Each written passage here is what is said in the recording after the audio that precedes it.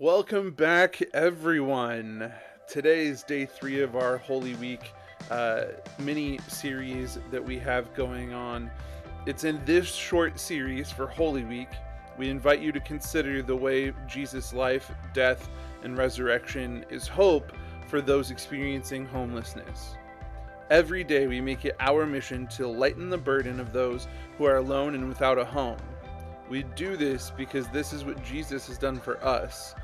Walking us through the Passion story is our executive director, Daniel Frederick, who wrote these 7 meditations to help us understand the way of Jesus that we now walk. Now for our 3rd meditation on Jesus' Passion.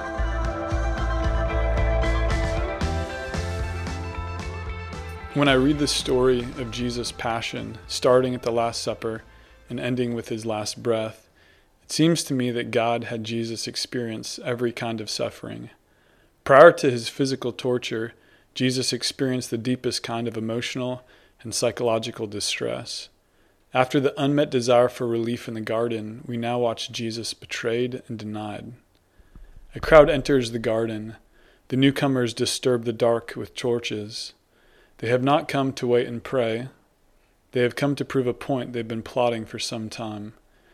Jesus finds Judas in the middle of the crowd that is entering the garden. Their eyes meet. One looks with confidence, hiding shame, and the other gazes with surrendered love. Then Judas, with a kiss, communicates, "This is the one." Up until the moment that followed the betraying kiss, Judas thought he was winning. The crowd of nicely dressed religious thugs takes Jesus from the garden. While they wait for a yet more powerful thug to deal with Jesus, Peter sneaks in to watch. Peter has no plan. He knows it's the right thing to come, but every instinct is telling him to leave. Then he is spotted. A young woman, then another person, and then another, called him out as one who had been with Jesus. Been with Jesus. The thought that was once so sweet to Peter now terrified him. How could he have been so stupid to be seen with Jesus? I never knew the man. Up until the moment after that denying exclamation, Peter thought he was a good man. I think of all the homeless youth who have experienced their family and friends shutting the door. Perhaps a friend, maybe even a girlfriend or boyfriend, didn't want them around anymore. In 100 little ways they hear the message loud and clear, "I never really knew you."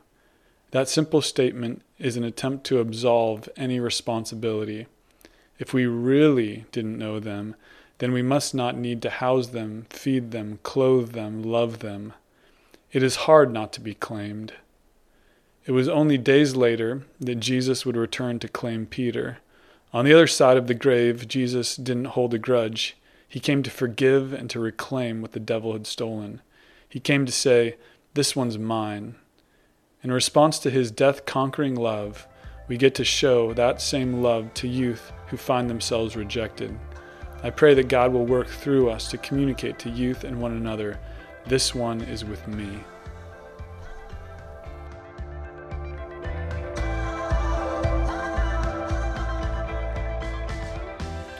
What awesome words by our executive director. Again, as we are moving into Easter and it being Holy Week, please continue to follow along with our Holy Week meditation series that we're continuing to do. We're releasing episodes Monday to Sunday, and we're on day 3 currently. Please follow along as we release these episodes on SoundCloud or Apple Podcasts. Please continue to walk this journey with us. Thanks for listening, and we'll see you next time.